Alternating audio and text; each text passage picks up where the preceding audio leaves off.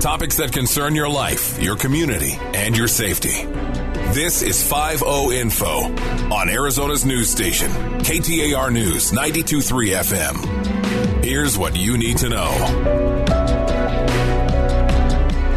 Thank you for joining us for another edition of the 5-0 Show. I'm Jamie Rothschild, the host of the show, and before we get into the show, I want to thank Ed, our producer.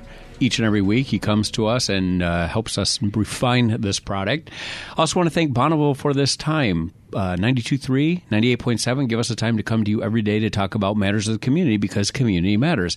If you have any questions about the Silent Witness program, please check out silentwitness.org or you can give information anonymously at 480-WITNESS. If that information leads to an arrest, you could get cash. So check out silentwitness.org.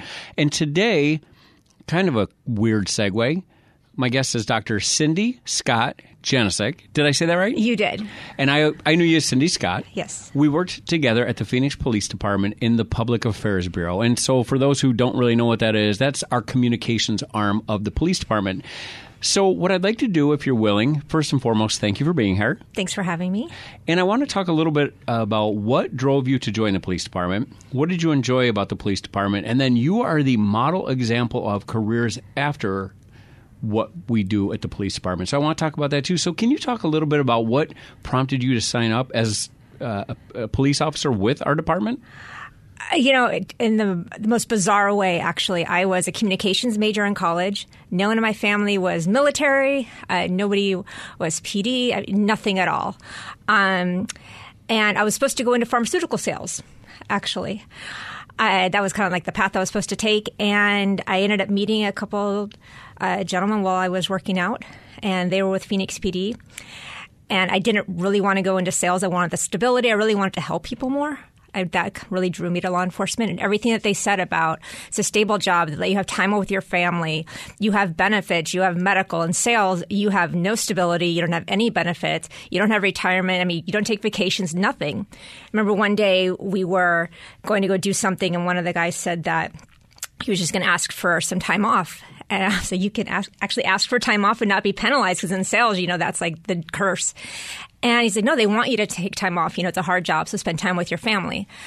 And so I went on a ride along, and I loved it. Just to be able to be physically fit, which is important. I loved that.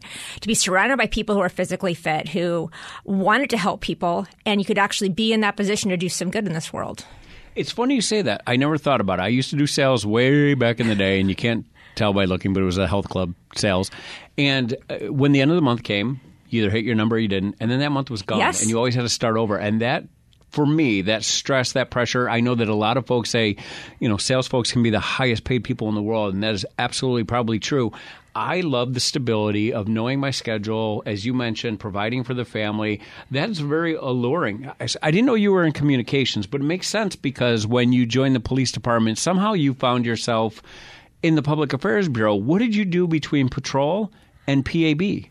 So I followed them to South Phoenix, which, you know, was, you know, very out of my comfort zone. And I had a lot of, you know, cousins and so forth who were addicted to drugs. So I saw, like, you know, the catastrophic effect of that.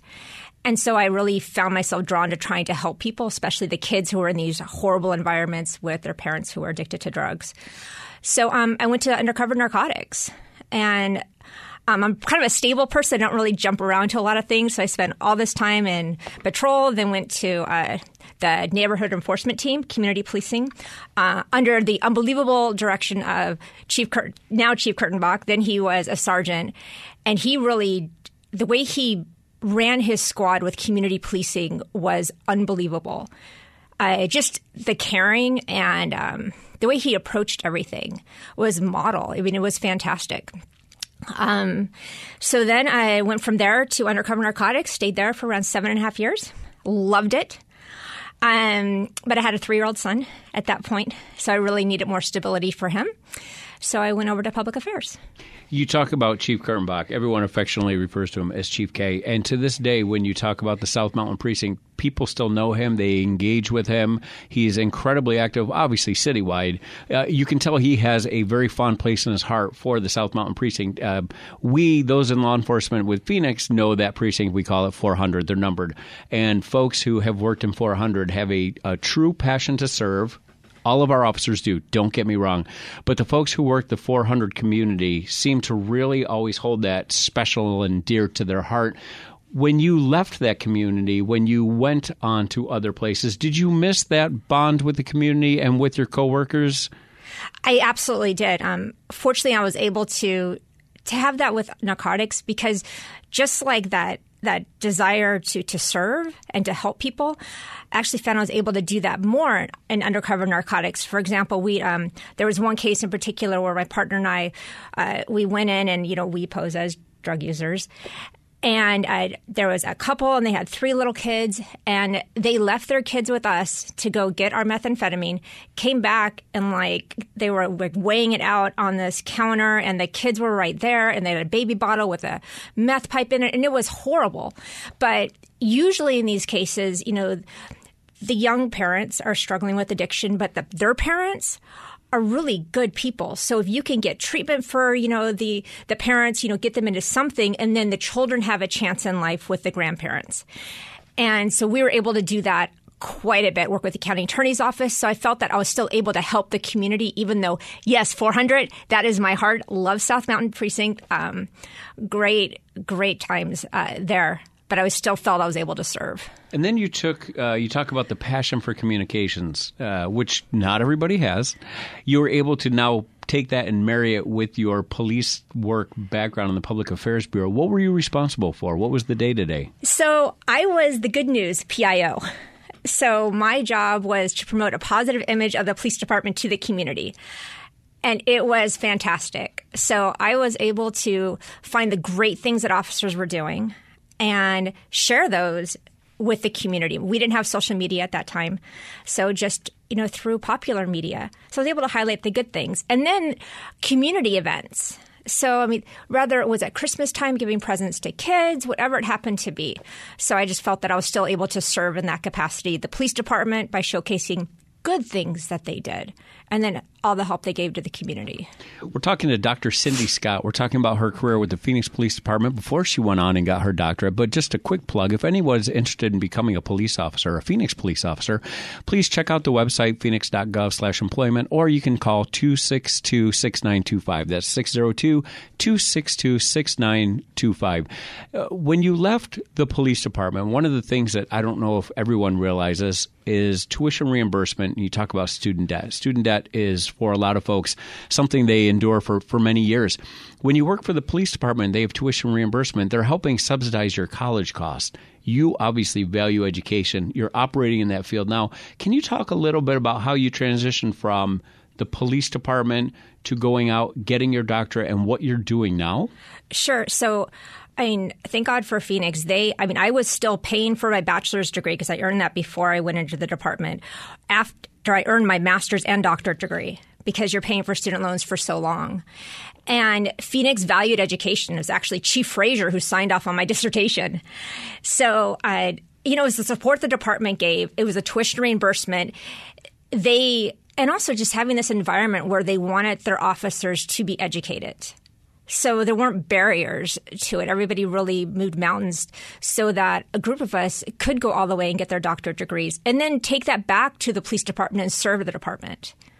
The reason that you and I are now in each other's lives, for lack of a better term, I reached out to you recently, and I was referred to, I should say, because I have not gotten my degree. I am 25 years on the police department, and I could not be more, I don't want to say embarrassed, but I wish I had done it sooner. Now it can be an intimidating process, and you took down all those barriers for me. I want to go back. I realize I'm older than most of the attendees. You could not have been more patient.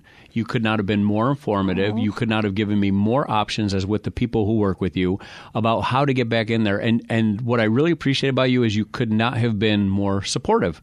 Whereas you very easily could have said, check out the website, click a few classes, good luck. You didn't do any of that. You obviously value education, and I can tell you still love helping others. Talk a little bit about that, please. What drives you? So with NAU, their mission is to serve people who are place-bound.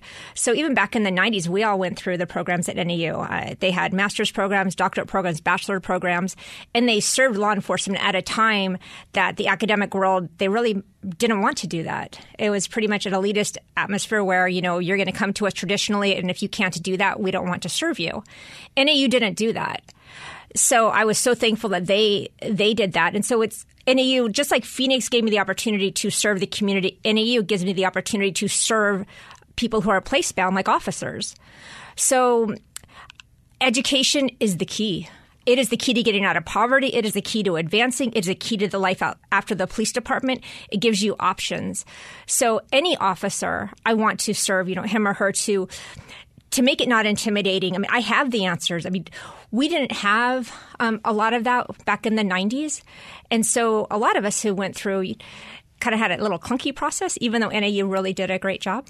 So I feel that I can take what I've learned for all these years, these 20 years, and give it to you in a little 5-minute pitch and save you a lot of headaches. It was easily digestible, and I have a greater appreciation. And again, I'm just going to be transparent. It's embarrassing.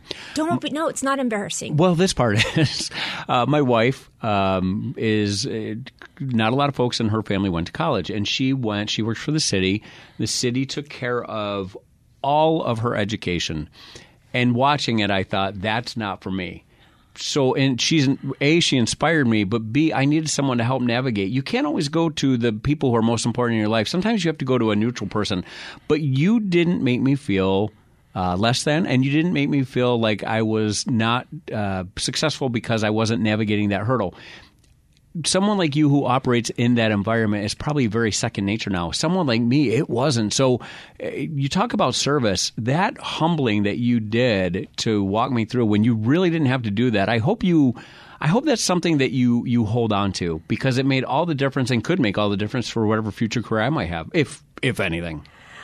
If I did something to help you, then I feel better. I'm probably not the only one you've done that for, though. I try to do it for anyone.